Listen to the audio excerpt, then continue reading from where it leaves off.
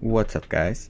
Before I get into today's episode, I wanted to take a moment to tell you about Anchor. Have you ever considered making a podcast of your own? Because Anchor has all of the tools you could possibly need to create a podcast within its website and app. When you host a podcast on Anchor, it makes it super easy to post it to platforms like Spotify, Apple Podcasts, Google Podcasts, and so many more. I use it and it makes posting it to all of the streaming platforms just so easy. And it's totally free. You do not have to pay anything for this great service. So if starting a podcast is something that interests you, definitely check out anchor.fm on your web browser. That's anchor.fm.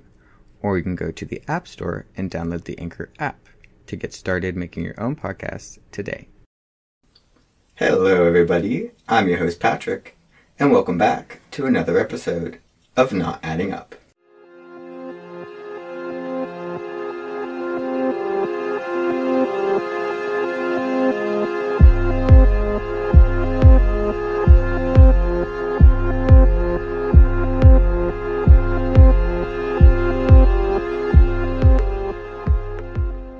And I would like to just take a moment to give myself a pat on the back, because we have yet another new co-host this week. My friend Larnie is along for the ride. Hi guys, I'm Larnie. Super excited to be here today and hear what Patrick's put together for us. Before I get into this week's case, I actually have an update on a case that I covered recently that I want to talk about. A couple weeks ago, I covered Luke Stout's disappearance, and he has been missing since July of 2012. And regarding Luke's case, there was some movement today, as it was reported that there was some digging going on in a location that they have reason to believe his remains may be found. So hopefully we can have some closure and resolution with that case soon. And I'll definitely be posting an update episode if there's anything that comes from it, and if there's enough to make an episode. So this week's case is actually a very wild ride. Probably the craziest, I don't know if it's the craziest one I've covered recently, but it has the most twists and turns. That makes me extra excited to be the co-host on it. It's definitely, and I haven't heard of this. So I really haven't heard of many of the cases I've covered, partially because of my age. A lot of them were when I was very young or before I was born. And listening to true crime podcasts, I feel like I would just binge one podcast, so it's hard to remember details about a specific case with names that aren't serial killers or ones that you automatically remember. Yeah, that are the staple ones. But this case may be one you already know about, and that is the case of Mitrice Richardson. Mitrice was a 24-year-old living in Los Angeles with her great-grandmother. She had recently graduated from Cal State Fullerton with a degree in psychology. Mitrice had aspirations to attend grad school to obtain a doctorate in child psychology, saying that she wanted to help kids in the foster system. Mitrice was an extremely intelligent young woman, graduating with honors. She was able to form a very close relationship with Dr. Rhonda Hampton, who she would intern for while she was an undergrad. She impressed Hampton with her innate compassion and intelligence, saying she was wise beyond her years. Before college, Mitrice enjoyed participating in beauty pageants and was a competitive dancer and cheerleader. Sadly, in September of 2009, Mitrice would disappear after being released from a police station. Doesn't sound very in character for somebody like that to be released from a police station. At all. And where did you say that this was again? She lives in Los Angeles, but okay. I'm being vague. Okay. A few years before her disappearance, Mitrice would come out to her family as a lesbian, and she was met with accepting arms, which makes me so happy. And I don't know, watching the documentaries on this, just her family really, really loves her, and it just seemed like a very loving and accepting family. She embraced this identity working as a go-go dancer at a lesbian nightclub, which I'm go off, girl. Yes. She's I'm a competitive dancer. I know how to do this.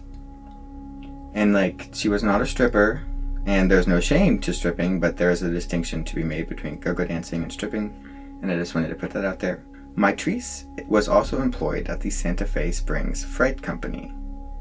It was from this job where she would leave early on September 16th, 2009. Her coworkers said that she seemed excited, and it is here that the usually calm and collected young woman begins to exhibit some very out-of-character behavior, starting with a trip to her aunt's house.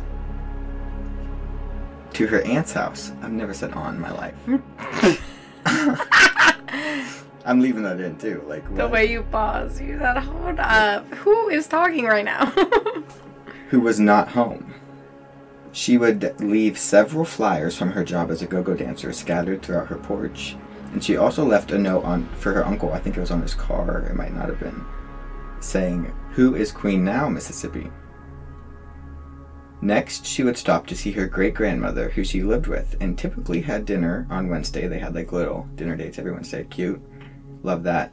And it was also said that she like lived with her grandmother, obviously, like her great-grandmother, and she was kind of like a little bit of a caretaker. Felt nice and reassured that she was living there because she was like, okay, good. She didn't have anybody that close before, so...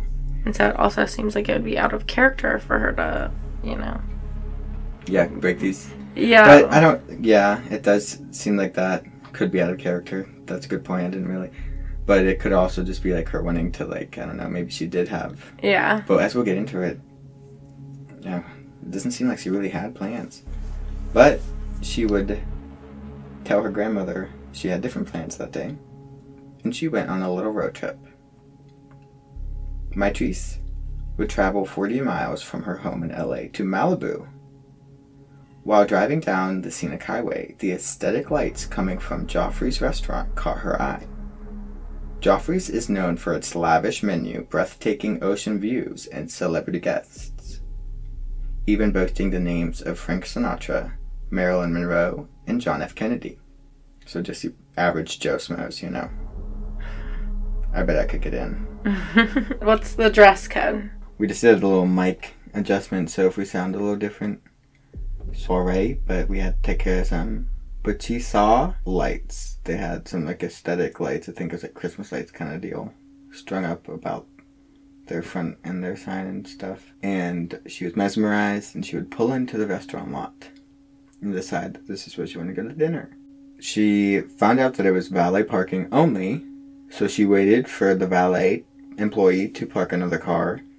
And while she was doing so, she invited herself into his car and started rifling through his CDs. When the valet returned, he was noticeably startled by Mitrice in his car and asked what she was doing. She didn't make much sense in her response, saying it was subliminal, whatever that means, and something about being there to avenge Michael Jackson's death.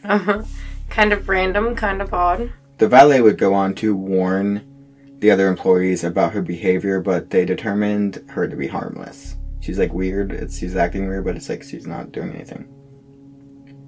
She would get a table for one and ordered a cocktail and a $65 steak. While at the restaurant, she would spot a lively group that was like just a larger party sitting at a different table. And she would pull up a chair and ask if she could join them. Interesting. I'm not social enough to do that, but hey, I'll give it to her. Yeah, no, I could never. The group was entertained by Mitrice's eccentric behavior. She was telling them that she was from Mars and just like acting all over the place, like she was just not making much sense. And there's a few quotes from the individuals at the table and the employees that interacted with her that night. Quote, "There was something obviously wrong with her, but we knew she wasn't being malicious." Another quote, "But it didn't seem like she was drunk. She wasn't slurring her words," like talking about how weird she was acting. So she wasn't acting drunk. She's just acting very weird. Very weird.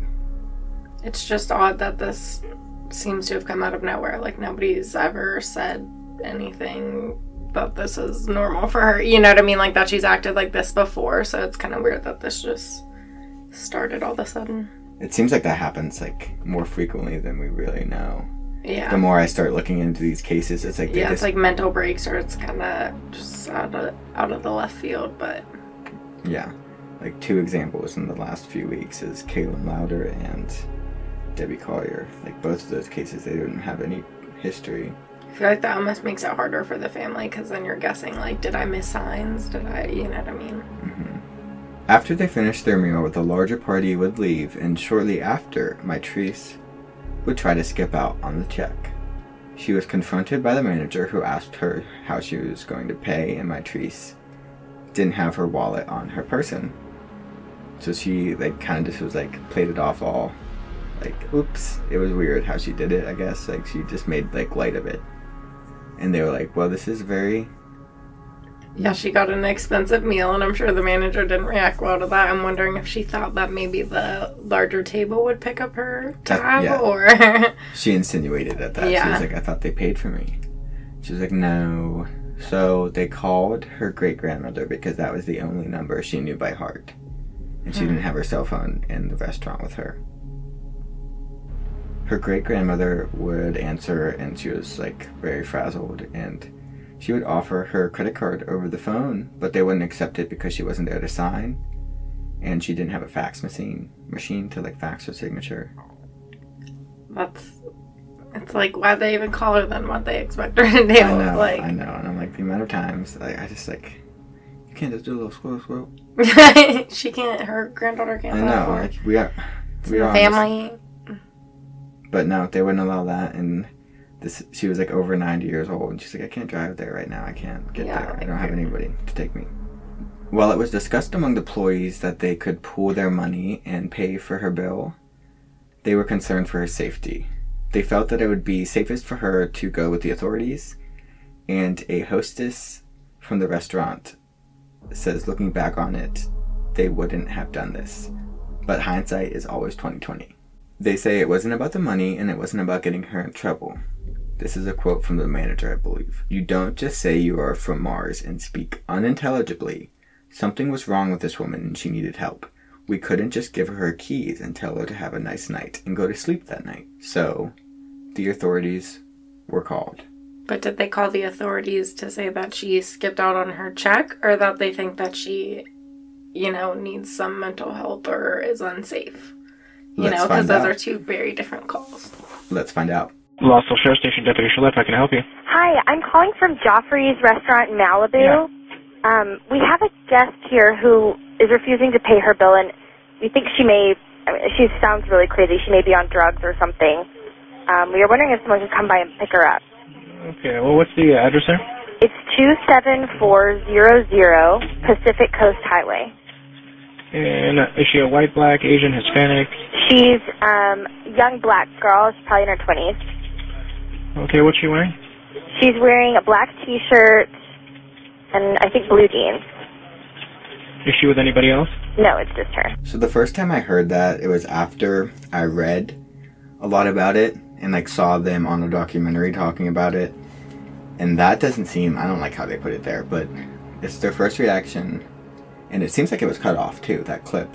But I don't like how they, like, in some of the quotes, I think it was the people who she joined the party of who said that she clearly wasn't drunk, but she was just acting weird. But, like, how are we going to go from that, like, people getting that impression of her to being, like, calling the police and be like, she's probably on drugs. I don't like that. But it does seem like they were concerned, and as we'll get in, they didn't think what was going to happen happened. What do you think about that call?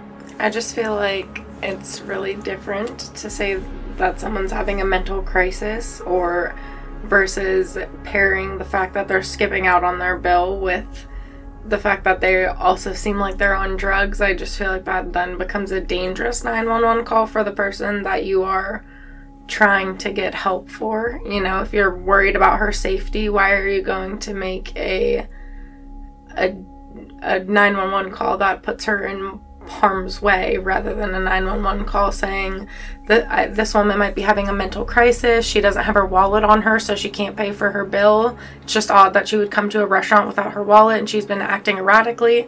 That's a very different 911 call than the 911 call they made. Yeah, no, and you make a very, very good point.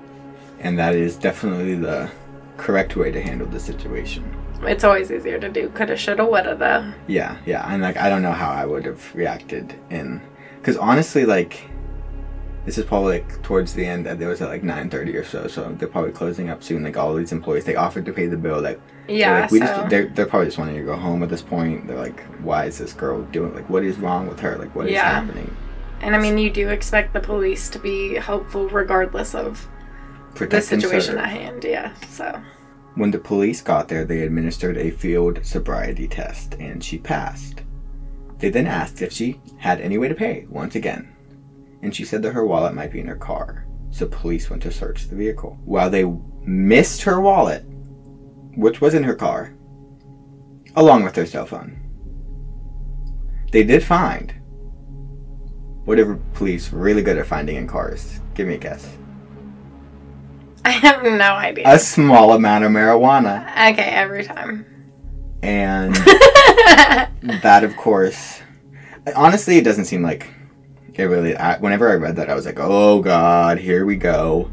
Fucking a little bit of marijuana in this black woman's car. They're gonna throw the book at her and like, but it doesn't seem like that played a very large role. Because it is Los Angeles, like California. Yeah. This is 2009. But I will say, in the documentary, it said like scraps of marijuana or like just a little bit. And then her charge was possession for less than an ounce. So I don't know if California, this might be the lowest one because they have it can it just legal. Do anything, yeah. But I feel like, I don't know, that hearing it first in the documentary, just being like just scraps of like a little bag of scraps, and then seeing the charge being possession of less than an ounce, I was like, oof, okay. Yeah, like is there smaller than that? There's not like minute possession or something. But I'm sure that the fact that it's not touched on, and she, as we're getting to, the police were not very worried about her being a malicious person or criminal or anything like that.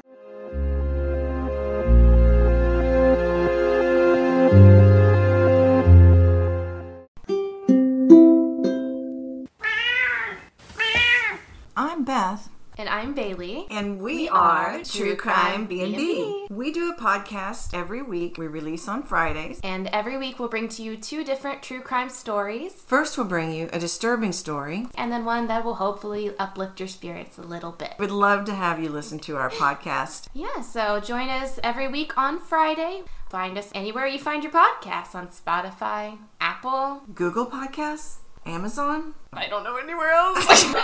And also you can find us on Instagram, Twitter, or Facebook at True Crime B&B. Did we even mention that we're mom and daughter? No. I hope you join our crime family. Bye. Bye.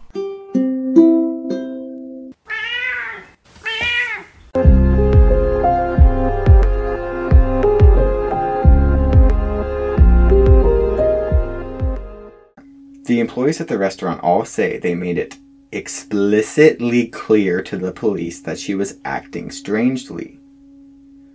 The employees will also under the impression that she was going to be taken in for a mental health screening. Well, that's good at least. This is not what happened. She was arrested and placed in a jail cell. While she was being transported to this police station in Calabasas, 20 miles away from the restaurant, through dark, twisty, mountainous roads, by the way, her car was being towed from the restaurant. And it was being towed about a mile away from the restaurant, which, okay, that's at least it's close to the restaurant, but...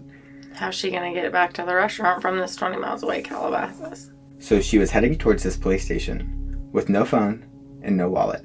All she had was her ID and her keys to her car that was 21 miles away now. While they were making the drive, Mitrice's mother, Mitrice Sutton, made her first call to the police station. I am calling. I'm a little frazzled right now. I understand my daughter is being brought into the station. Mitrice Richardson, have they made it to the station yet? And she's been booked. Okay, do you know where she's coming from? It's some restaurant out in Malibu, and I didn't even think to get the name. The manager's name is... The only place we have somebody that's in custody that they just announced on the radio that they're coming up is from Joffrey's in Pacific Coast Highway. It's the only female that's being brought up to the station as we speak. They actually just put it on the radio right before you called. Okay. I'm her mother, and are you guys going to book her and then release her on her own recognizance tonight, because it's dark, she doesn't have a car, and I don't want her wandering out. I'm totally just taken aback because this is so out of character for her. Yeah. And you'll see when she comes in, she's well spoken. I think the only way I will come and get her tonight is if you guys are going to release her tonight. Yeah. If she's going to be held in custody for some type of arraignment tomorrow, then I will wait until tomorrow. She definitely has no place, I mean, she's not from that area, and I would hate to wake up to a morning report, girl lost somewhere with her head chopped off, so I guess I would have to come and get her. Oh, my God. Yeah, we're in Agoura Hills. The only thing is, at least in the station here, she will be separated, so nobody's going to be with her. So at least that's, the plus thing, so you don't have to worry about her safety. No, I feel safe with her being in custody. It's being released, but I'm worried about it. It's crazy out here. All righty. Well, then I will more than likely call and touch bases with you guys a little bit later. Okay. And she'll call you as soon as she comes in, too. It makes me feel Yeah, that just made me physically ill. The fact that she said all that and that I don't even know what happened yet, but I know that's what's going to happen is insane. So let's take away some key things from this phone call. Number 1, Mitrice makes it clear that if she is going to be released tonight, she will come get her. And that is the only reason that she will come and get her. But if she is, she will. Because what was she concerned about? That she doesn't know the area and she has no car. And she definitely reiterated it multiple times that she would come and get her if she were to be released. That was my number 2 point. So I'm glad you took it away. Number 3. She expresses concern over getting news that her daughter would be deceased and specifying the gruesome decapitation detail. Just keep that in mind. And the deputy on the phone said that she will be placed in a cell alone and she will not be with anybody else and she will be safe. He also said that, though, in response to her saying that she would come and get her. Like, his response in that was, kind of irrelevant. She's like, okay, well, I'm not worried about her in custody. I'm worried about when you release her. And, she was very respectful and clearly has a good relationship with law enforcement. You know yes. What I mean? That was, she was professional. She was like, I'm not worried about her being with you guys. You guys are the police. Yeah, you're who I trust. It's whenever she's out of your hands that I need you to contact me so I can come and get her. And the fact that she was like, you'll see, she's well-spoken. Because we all know I almost said Mitrice, that is her mother's name. We all know the Mitrice that is very put together, very intellectual. She was such a bright young woman. So this is not, getting that phone call, first to grandma being like, what? I can't imagine how confusing this is for her family, because her mom said on the phone, it's just so out of character for her, and in general, the actions that she was having that, the staff and everything spoke about just sounds out of character in general. Those just sound like erratic actions, you know what I mean? It's not normal weirdness happening. It's not normal for anybody. Yeah, that's it. So. None of this happened. Everything is wrong. Everything went wrong. Everything's fucking wrong. What the fuck? Whew, here we go. I already have chills over that call, so I don't even want to hear what happened, but let's get it rolling. Placed in a cell with another female while they ran her background check. So, number 1, she was not in a cell alone. It's not that big of a deal, but that's not what they said. That's not what they said. They found it to be squeaky clean, her background, and decided to let her go with the stipulation that she would return to a Malibu courthouse. She was then released from jail a little after midnight with no cell phone, no wallet, just her IDs and keys to her vehicle that was over 20 miles away in God knows which direction. They said that they offered to let her stay in a cell or the lobby, but she refused. Did they give her the option to call her mom, or did they call her mom since her mom specifically called in and said, let me know if... Oh yeah, the fact that her mom did that, the deputy that took that call got off shortly after and told nobody about it. Very helpful. So they don't even know that her mom is, very concerned. Yeah, her specifically that exact situation is what her mom called in to prevent, so... And it's going to get way more specific. I apologize. I have been mispronouncing Letice's name. Letice Sutton is Mitrice Richardson's mother. They don't have a similar name, but I just got a little tongue-tied and misspoke and wanted to correct myself. But The next morning, around 5:30 a.m., Mitrice would call back to check up on the status of her daughter. Yes, good morning. My name is Mitrice and I'm calling to follow up on my daughter who was brought in last night around 10:30, 11 o'clock. Okay, let me transfer the jailer. Hold on, please. Thank you. Mm-hmm. So that's the only clip that I saw on documentaries and have access to. Okay. But they did make it clear to her that she was released a little after midnight, which is... I'm sure she was completely unhappy about that answer. But she keeps her composure. The deputy that took her call did not express her concerns to his superior, and the arresting officers were not made aware, as we talked about. Mitrice began calling anyone she could think of and trying to track down her daughter. And when she was unable to, she called the police station back. It was around 6 a.m. and she wanted to file a missing persons report. Rockville Station, Baumgartner. Yes, hi. My name is Mitrice and I called not too long ago regarding my daughter, Mitrice Richardson. How long before a missing persons report can be filed?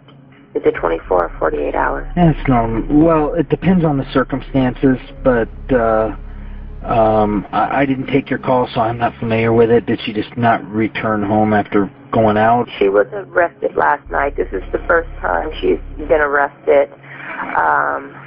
She's in an unknown area that she's never been in. She's without a vehicle. Nobody can find her. And where was this at? Where was she arrested at? Your facility. Her name is Mitrice Richardson. Okay. Do you know if she's here now, or was she released? They said she was released. Okay. And what time was she released?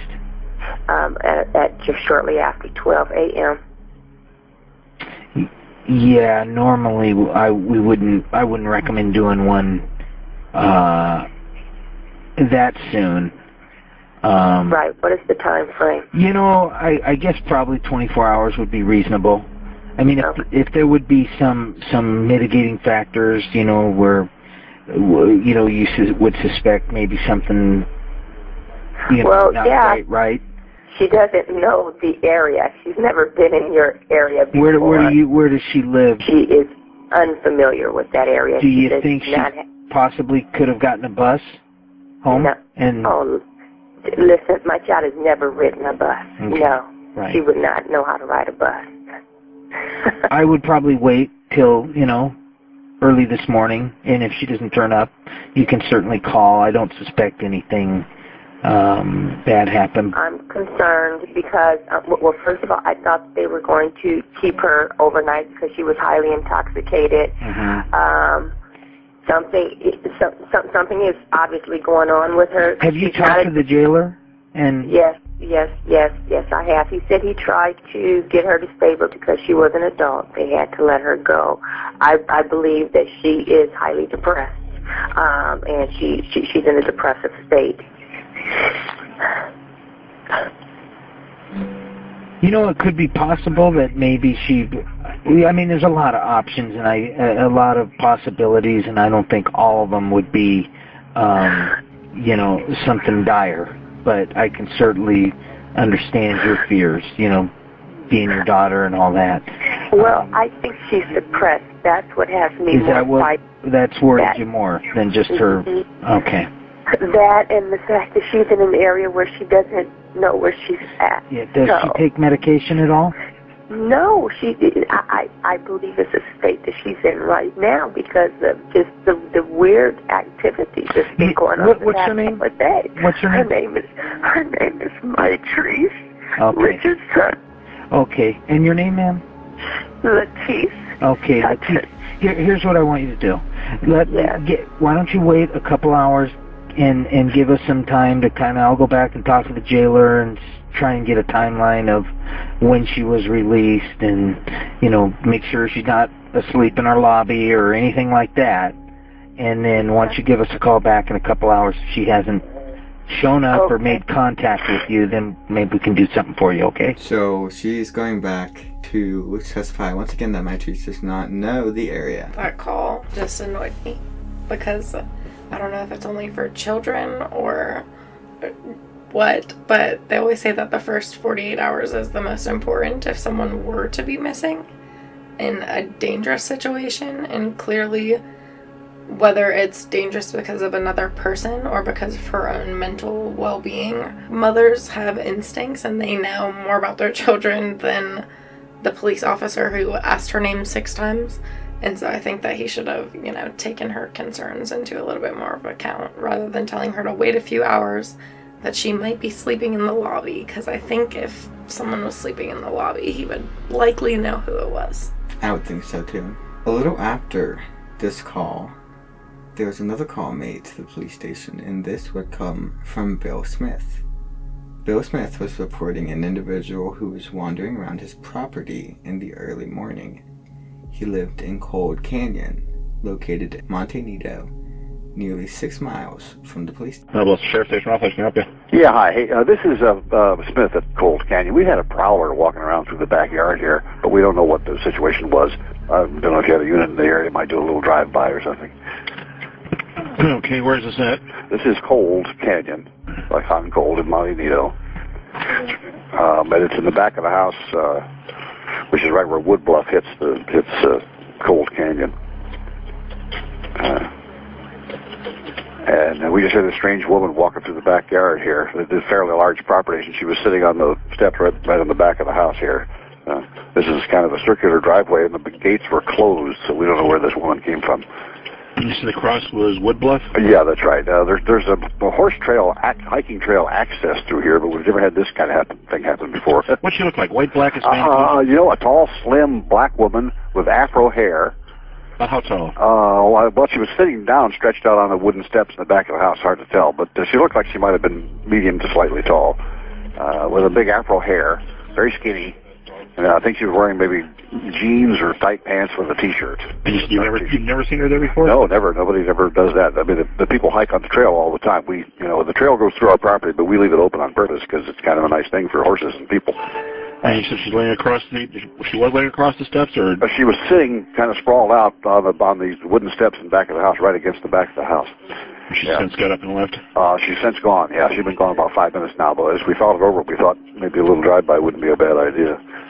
And what direction was she last seen headed? Never saw her. Once she left, she just disappeared.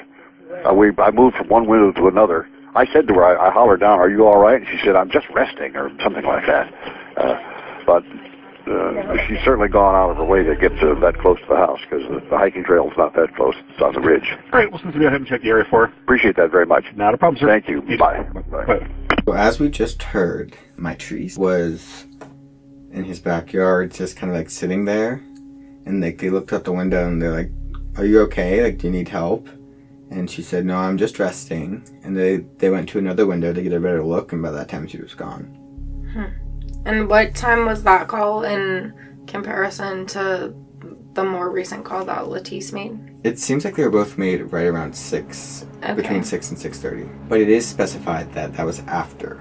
So yeah, at this time they're aware of a possible missing woman matching the description of this woman. However, they did not ring any alarm bells, and it would take hours for deputies to show up to the Smith's house to take their statements.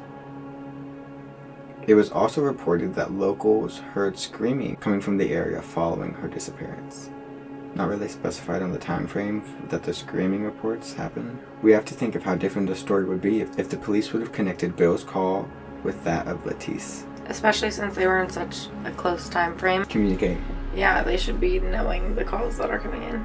In the days following these calls, Mitrice is officially reported missing, and her family starts to look into the days before her disappearance, and they find numerous pieces of evidence that suggest she was having a mental break of sorts.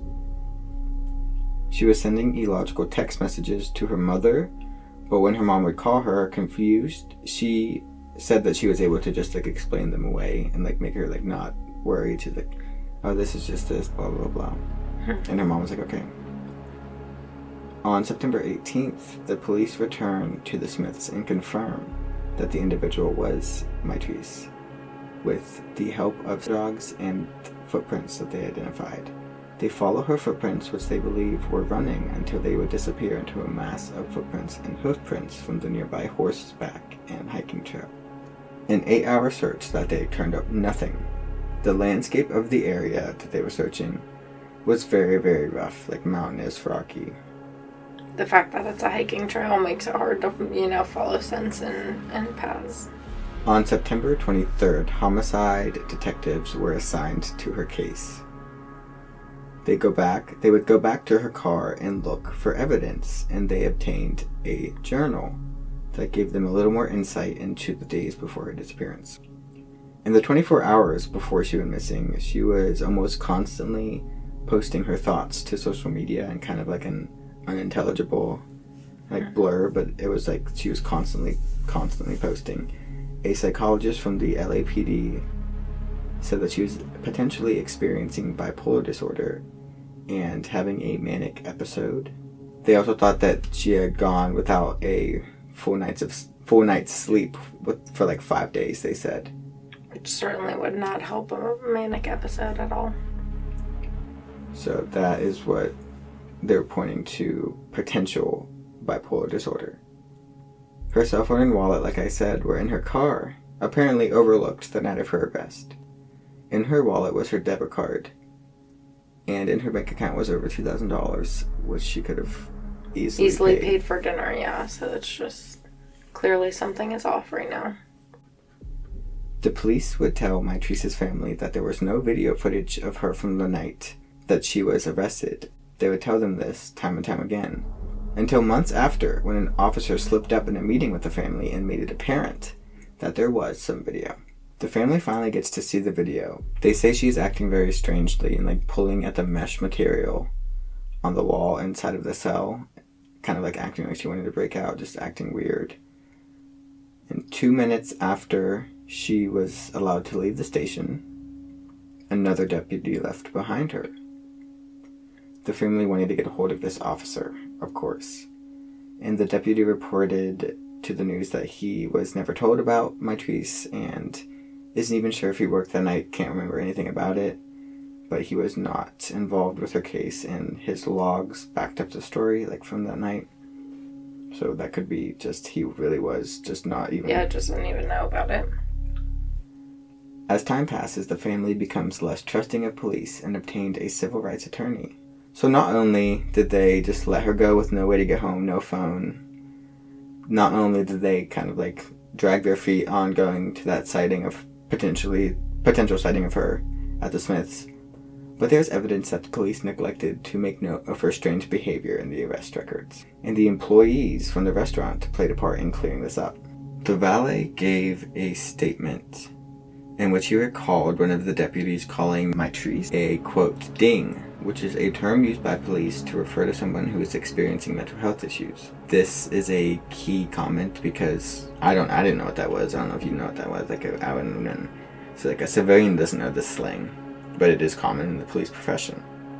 And it shows that the deputy believed that she was experiencing mental health issues and she should have been taken in for mental health evaluation. Yeah, and it's weird that they didn't even note any mental health, suspicions in her case, much less the fact that they didn't even take her in for an evaluation. It's almost like they were trying to cover it up. The police later claimed that she was not acting weird in any way that made her seem incoherent, which is how they justified releasing her. So, like I said, the valet, hostess, and manager all communicated to the police the night of that she seemed unstable. But whenever they were asked to review their statements from the night, looking back on it, they noticed that the parts expressing their concern about her behavior had been omitted from the reports, including the ding comment. The hostess says that she believes that they were trying to cover their asses because that's what they were doing. The valet was especially upset with the lack of accuracy and reported the ding comment that was made, as well as the story about her getting into his car. He said that I told them she could be a danger to herself or others. The manager says the report is absolutely full of errors, referring to the police report from that night. How can they take an inaccurate police report? You know what I mean? In reviewing it, I would be like, what the hell is going on right now? That's what the restaurant employees were like, what the fuck? What are you guys doing? So just so you know that there was some conflict between the police and her family. But I just want you to remember how respectful and put together Lettice was when she was talking to... That's the first thing I thought whenever you said they started to lose trust in police and had to reach out, elsewhere. Because the first call began with, oh, I'm not worried about her when she's in your hands. It's when you let her go. And now it's, should I ever have felt that she was safe? Because she feels that she can't trust them now, too. 4 months following Mitrice's disappearance, LA officials put together the largest search in over 20 years that was seen in the county. Not like worldwide, nationwide, but like in LA. Sadly, this would yield no results. In February of 2010, something happens that turns everything in the case upside down. Or does it? Her father was in Las Vegas when he saw who he believed to be Mitrice, working as a prostitute. Stunned, Michael Richardson would jump out of his car and yell for his daughter as he began to chase her. Sadly, he lost her in a crowd. Convinced of what he saw, Michael would spend months searching for his daughter in what turned out to be the entirely wrong location. He was not the only person to believe they saw her. An old high school friend said that they believed this as well, like they had an encounter where they thought that they saw Mitrice. And eventually the authorities would look into this, and they came up with around 70 people who reported that they saw an individual matching the description. But in the end, this was just a wild goose chase of sorts. Yeah. Her mother always remained skeptical of this lead, but who can blame her father? If you think you saw her with your own eyes, there's no taking a father out of there's no convincing a father stop looking for your daughter that you just saw, you know what I mean? He's going to do everything he can to. Especially if he thought that she was out there, prostituting herself or something. I'm sure he's concerned for her safety, so now he's like, this is my new mission. Extra dad mode, yeah. Yeah, Which I'm I don't know, prostituting in Las Vegas, it's that's a high-paying job, and I don't know, that's the place to prostitute. I don't know if it was legal then or not. I don't think it was. Probably not. I don't know when that happened, but it's legal. Did you know that? No, I didn't know that. Yeah, prostitution is legal in Vegas. I had no idea. It's actually really interesting and cool. Yeah. People can do whatever. Prostitution should be legal everywhere. Yes, if you want to do that, then I'm all for it. By all means, as long as you're in safe situations.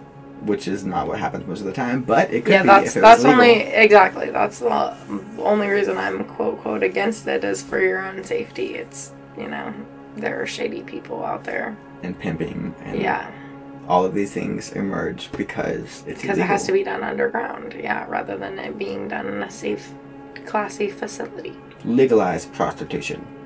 Period. Legalize sex work. I think that'd be a better way to put it. Yes. Let's move away from prostitution because that has a stigma.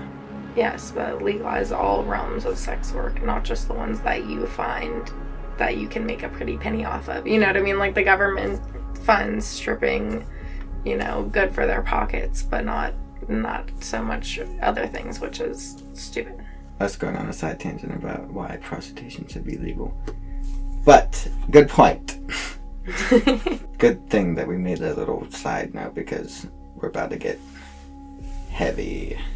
On August 9th, 2010, a little under a year following her disappearance, park rangers were going to check out a previously busted marijuana farm that was previously being operated by the Mexican drug cartel. So just little small town things.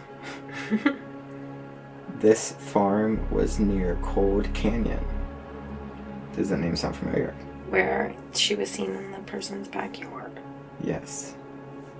See, look at you. You're saying it's hard to pay attention. I remember Cold Canyon. On the way to the location of the old marijuana farm, the rangers would stumble upon what would be determined as the remains of Mitrice Richardson. Trigger warning, we are going to get into the description of her remains. Mitrice was found naked and partially mummified, a state of decomposition in which the body has a leather-like texture, kind of like it's been frozen, and this only occurs if the body is exposed to sub-freezing temperature or an extremely dry environment. Natural mummification is extremely rare and virtually impossible with the climate of the canyon. Her skull and spine were found separate from the rest of her body, and her clothes had been scattered hundreds of feet down the ravine. The first deputy to arrive at the scene spent over an hour and a half at the scene before notifying the coroner's office. But why? What was he doing? Good question. So at that time, when he did notify the coroner's office after the hour and a half, 2 helicopters were dispatched, one for police and one for the coroner. Only one of the helicopters would be delayed for hours. Can you guess which one? The coroner's office, but why?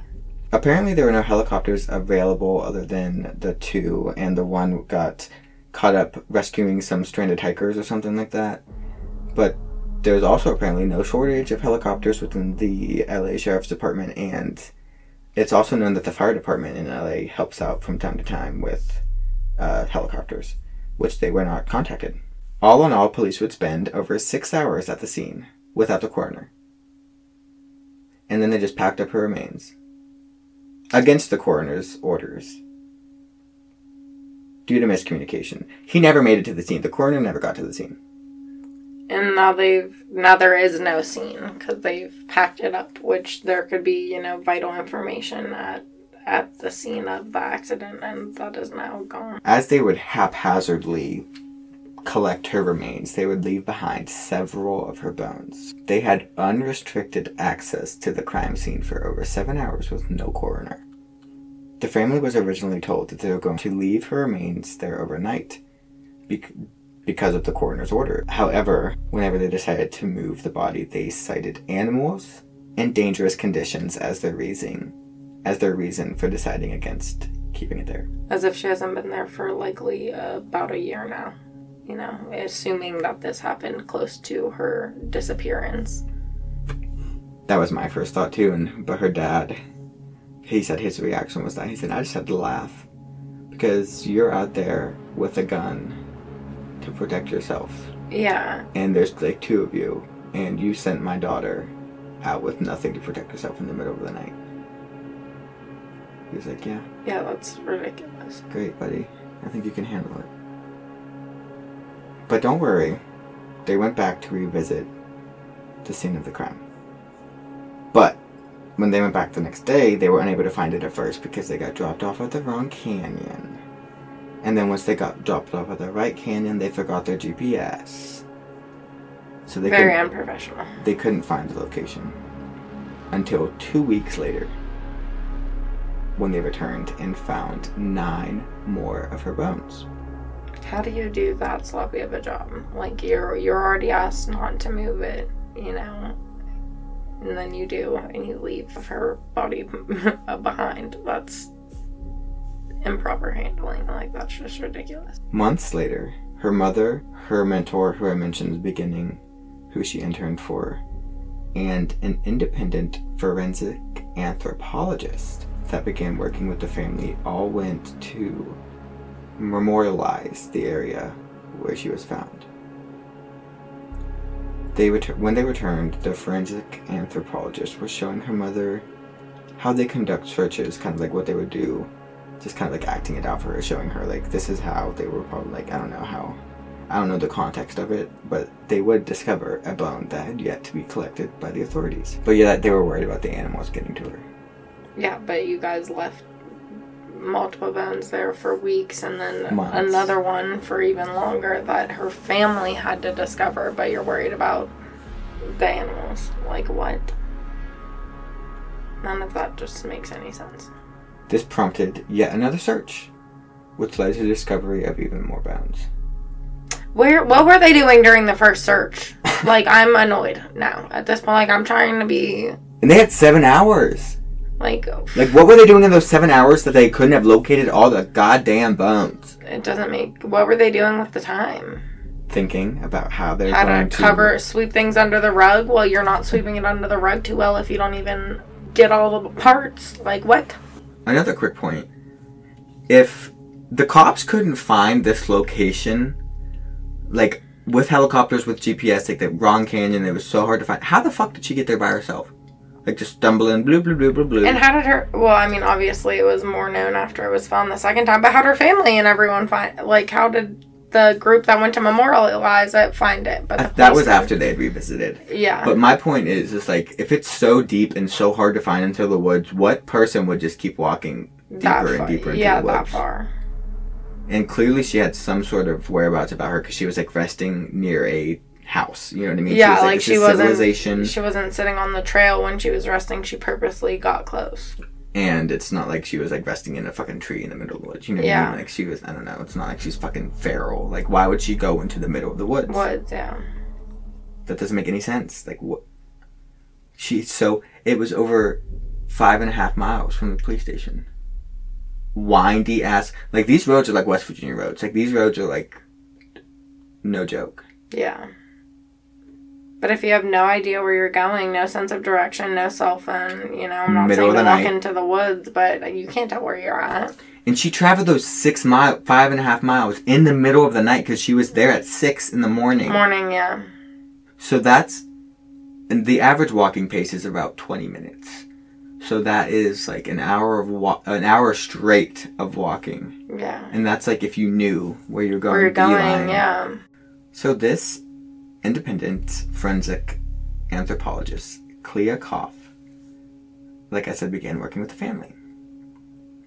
And she would conduct her own investigation with the evidence that was collected. In Mitrice's body bag, she discovered her clothing that had never been tested.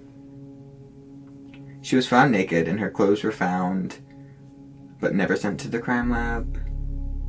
Just sitting in her body bag, untested evidence.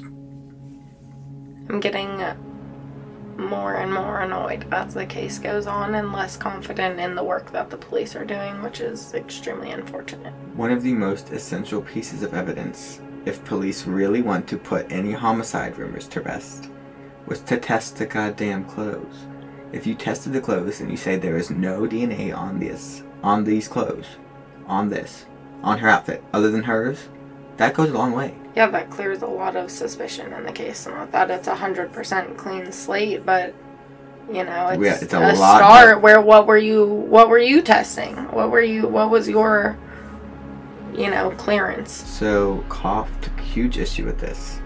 She also mentions that her left arm was tightly flexed against her chest, which said to some that she was confined to a small space. I'm also, intrigued by the mummified part. Does that mean that she passed there? Did they think that she was in an icebox first? Because they just said a tight space and she's mummified and it had to be cold, or dry. I'm like... There's really no explanation to that. That was my next note because Koff took issue with that as well. She was like, how did that happen? The climate of this area does not line up with that. In one of the articles, it said, the ideal space would be, an attic or a closet. Yeah. For something like that, indoor. It's believed by her family that she was very clearly placed at her spot after the fact. And no socks, no shoes, no undergarments, no shirt was found. Just some random pieces of clothing, not all of it. And her hyoid bone, which is a bone in the neck that would allow officials to determine if she was strangled, was missing. So another thing that could have been no homicide here. Okay, this is just a very weird side note that one of the documentaries I watched touched on a lot more than the others, so I'm I don't know. Near her body was racially and sexually themed graffiti along with paint cans.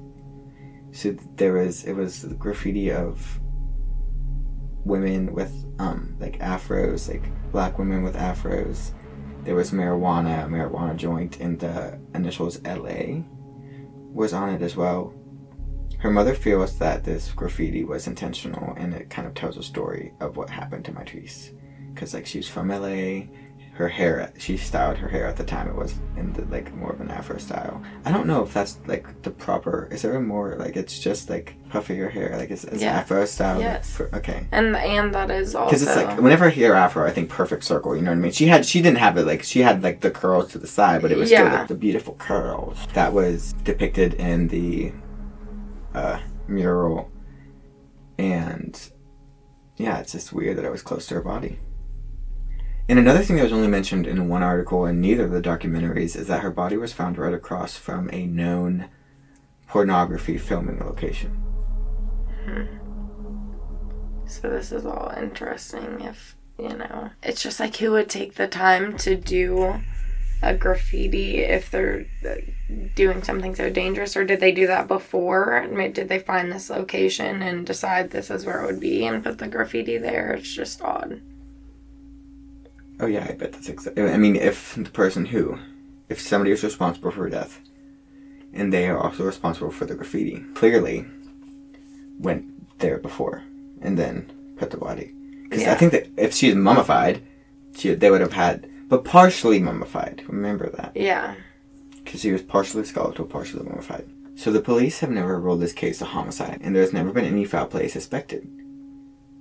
Mitrice's family sued the Los Angeles County Sheriff's Department for releasing Mitrice during a mental health episode. An investigation was originally shot down, but eventually in 2016, they were able to get one. They looked into it, they conducted an investigation, and they determined that there was not sufficient evidence to suggest that there was any criminal conduct in the police's actions. There was a $900,000 settlement that was split between her parents for civil wrongful death charges, which will never do anything. But you can never put a price on your child's death, but bare minimum, that is way less than what they deserve, because this is, to me, it's a negligence. I mean, she very specifically called and asked for her daughter to be released to her. They clearly are leaving out details in regards to what the state of her mental health was to try to save their ass, you know. And it's so eerie.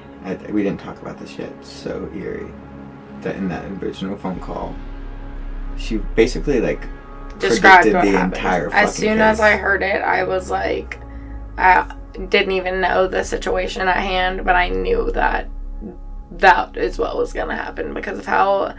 It's just weird how specific and in-depth the call was. Not just like, oh, I don't want her to be released at night. It's scary out there. Like, that has to haunt her. I could not imagine how you would feel whenever it's like the... Damn. Like, a mother's instinct was so strong. Like, she damn near knew before anybody knew. She was, like, beating herself up, kind of like, did I speak it into existence? Like, no.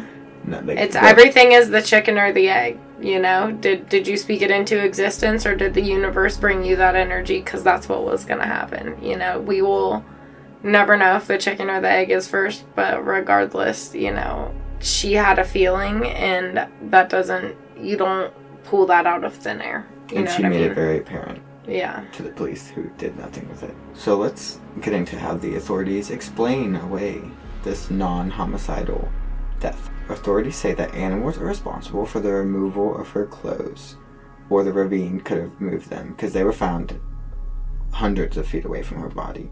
So this would require unbuckling a belt, unbuttoning jeans, taking them off, taking off her socks and her shoes. Are there animal claws? And both of her shirts. And unhook her bra.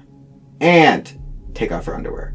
All while not inflicting any sort of scratches or damage to her clothing or the body. That literally makes no sense. Is it Bigfoot with dinkety hands and he knows how to undress somebody? Like, what animal did this? So, like, the animal, no scratches, and, like, the ravine... How could that have done the belt? How could that have done the bra? None of that is adding up. Anyway. The ravine would have weathered away her body then, rather than mummifying it. Like, none of that is making sense. For the cause of death, the sheriff's department suggested oak tree poisoning, which is which is so rare that there are no reliable statistics regarding it. However, if this was not the case, they also suggest that it was probably a rattlesnake bite. And she is one of 2 people in California each year to die from this. Okay, it just sounds like they're guessing at this point, because did they find traces of poison in her body at all in the part that was mummified? Did they find, snake poison or tree poison that nobody has died from because it's not on record of that? What are they even... It just sounds like they're playing make-believe right now. I would be so frustrated at those answers. The original autopsy, it concluded that it was undetermined death, and they fought and they wanted to have more research done, and they had her body exhumed so they could do more research on the body, and they still came back with the same undetermined death. No foul play, no homicide suspected, nothing. And what about the head and spine being taken apart? They said that was from... Oh yeah, I'm glad that you asked that, because I forgot to put that in my notes. Perfect. This makes no sense either. They said that was from when the police discovered the body and they were picking it up, and it kind of deteriorated like that and just fell. But that's determined that it literally couldn't have happened that way. Okay, they're done. 0 out of 10 for this police department. Wait, now I want to go back. Because ain't no fucking way. That... Why'd y'all even move the damn body whenever the coroner's office told you not to? It just... The disrespect. This was debunked by one of the pictures one of the rangers had taken of the crime scene before the deputies arrived. So, the rangers that were looking for the marijuana field, they found the body, they called the police got there. It was already off so, yeah, that was from my source. That will be in the links. Well, that's just... How are they not getting in... If we falsify a police statement, we get in trouble. So how are the police falsifying records and police statements and statements from the restaurant workers? This just... Where's their liability that they have? Because if I go in the court of law and make a false statement, my ass is going to jail. So what the fuck are y'all doing? Falsifying all this stuff. And it's also noted that this is the same police department that a few years before, gave Mel Gibson a ride home. That was 10 miles away after he, was brought in on, an aggravated DUI charge. Take that with a grain of salt. Bring that same energy. Be a chauffeur for everyone then, if that's not just for Mel Gibson, okay? The fuck. In 2019, there was a new sheriff that took charge of the Los Angeles Sheriff Department, and he had a meeting with the Richardson family and made them aware of some changes that had been made. The department doesn't require the 24-hour waiting period now for missing persons for adults, and it makes sure that people have their cell phones and personal property returned to them before they are released from jail.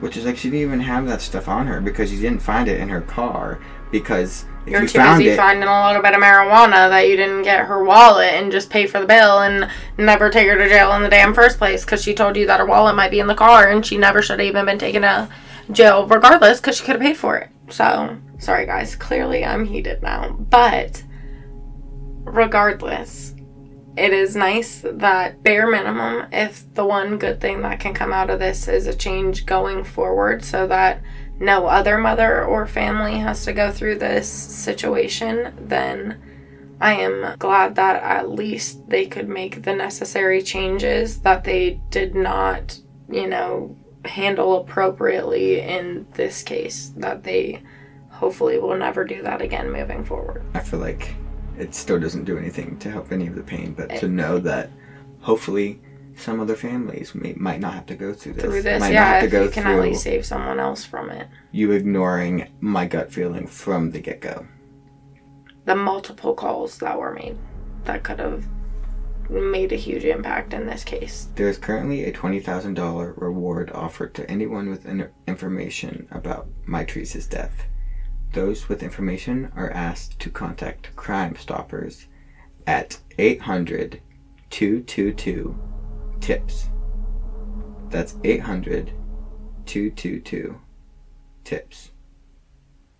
Now we're going to get into the theories. Like, I'm not even going to go into... I didn't really even look into theories online because I'm sure there's so many. But I really just think that the LAPD fucked the... It's not the LAPD. It's the Los Angeles Sheriff's Department. The LA Sheriff's Department did a very sloppy job in the arrest of Mitrice. They didn't pay attention. They didn't make good notes about her mental health and her behavior that was clearly alarming everybody who interacted with her that night. There was no communication between the arresting officer and the officers at the station. The person who took Leticia's phone call should have taken it a lot more seriously and communicated with other people that she was worried about this. But none of that happened, and they still released her. I don't think them releasing... I think that they released her, and they really genuinely were like, you can stay here if you want to, but we can't force you to. You know what I mean? Yes, but that's, not enough whenever someone is possibly in, an unwell mental state. They need a little bit more guidance than that, and I understand that her being an adult, they couldn't force her to stay, but... Maybe a mental health screening, maybe something. Maybe a mental health screening as a way to delay her leaving in the middle of the night. Say, you need to stay for a little bit longer so that we can do a screening in order to let you go. Maybe reach out to her mom to update her. I know that there wasn't that communication, but to begin with, yeah. It just feels like, there was negligence in this case, and then it seems like they spent some of the case, buttoning up their loose ends because it looks bad on them that she specifically called and, asked for this exact thing to not happen, which has now happened, and, it just feels like in them buttoning up the loose ends, some key evidence has been messed up, has been altered, has, not appropriately been reported because they were so worried about covering their behinds due to the negligence that now some key parts that could have helped possibly solve this, have now been altered and changed in their best interest rather than in the families and in the resolution of this case's best interest. And we will never know now, yeah. They never followed up on the sighting. They never did anything to, you're absolutely right. They didn't follow up on the sighting. They changed the statements from the workers at the restaurant. They claimed to have moved the head in packing up the body that they were requested to never pack up, but it seemed to have been gone before because of the photos from this. Everything seems like it's been trying to save their butts, which could have been key evidence. If you would have just made a mental health note, if you would have just done a screening, if you Which is yes, it's not... Yeah, it's still malicious. It's still very malicious, but yeah, I get it's bad PR for you, but this could have been... That bad PR could have been catching a murderer if this could have been way more than just...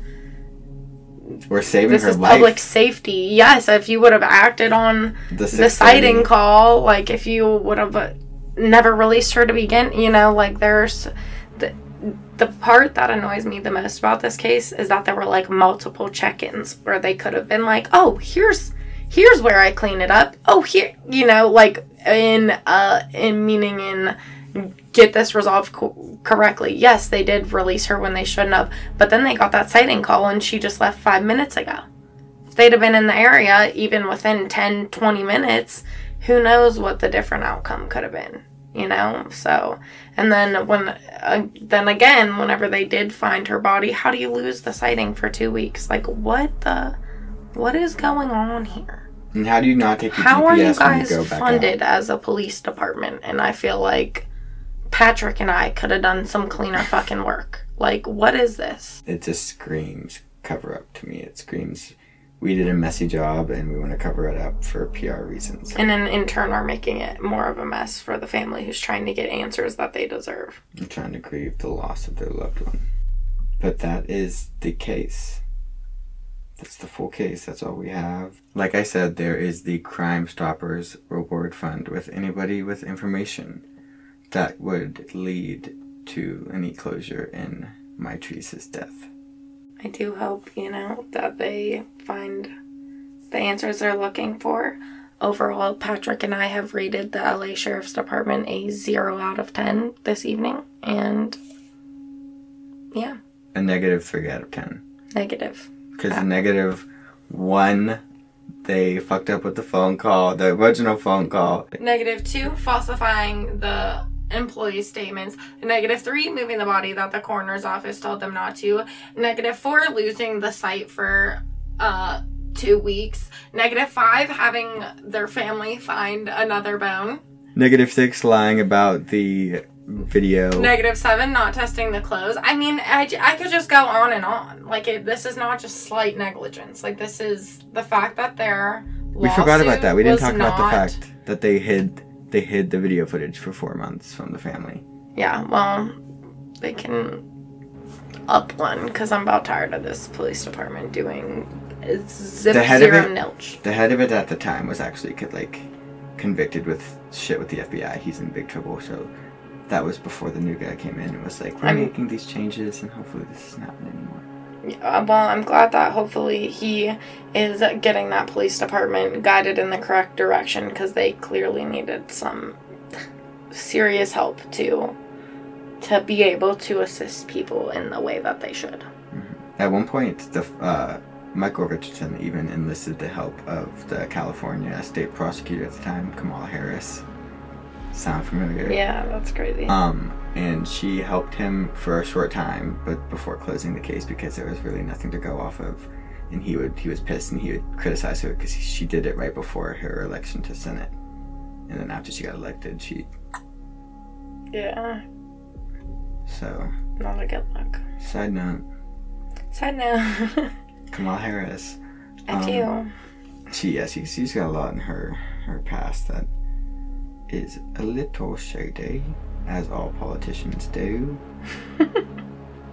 Well, thank you for coming on and letting me walk you through this is the longest episode I've done in a while. Well, sorry everyone for getting a little bit heated throughout this episode. You gotta get heated. I literally became physically ill for a moment listening to the first police call that her mother made, and just knowing that we're on a true crime podcast, so I know where this story had to be leading to. I'm physically ill for her family, and I feel, so bad that they are going through this, and my heart's really out to them, so I appreciate being on the show. I listen to every episode, so... Yes, you're one of the best It'll fans. be disgusting to hear my voice on an episode, but loved being here, and it was really cool to hear the case in person and be able to comment back and ask questions rather than just listening to it on my car rides. So, well, I'm glad that you enjoyed coming on the show. You definitely were a good co-host, and as I say frequently, I'll probably have to have you back. I would love to return. I'm definitely going to run out of co-hosts eventually, so we'll have some return. Even though we already had some return. I like whenever you have repeats, because I'm like, oh, they're back. Like, whenever Abby was gone for a few episodes and then she came back, I was like, ooh. Before I ended this episode, I just wanted to take a moment to send my heartfelt condolences to Mitrice's family. I cannot imagine your frustration with this case. I am fuming, and I didn't know Mitrice personally. She seemed like a beautiful young woman who had so much to give the world. She seemed so intellectual, so intelligent, so motivated, and it is a shame that she is not here to pursue her passions and make the world a better place.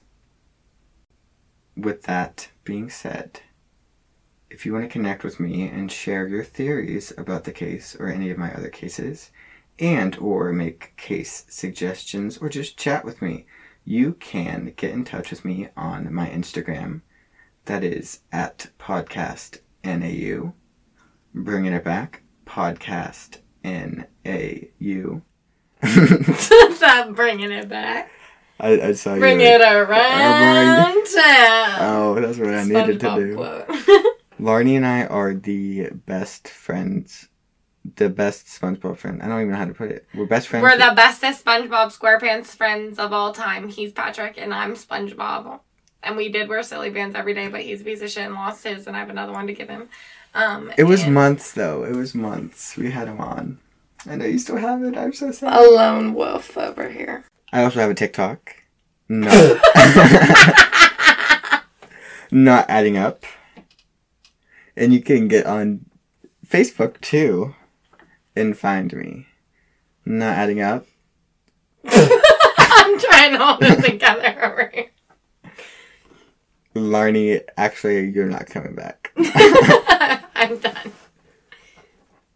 I hope everybody enjoyed this week's case, and I hope that you are all having a great morning, afternoon, or evening, whenever it is you are listening to this. And I hope you all tune in again soon for another case that just does not add up. And by soon, he means every Friday.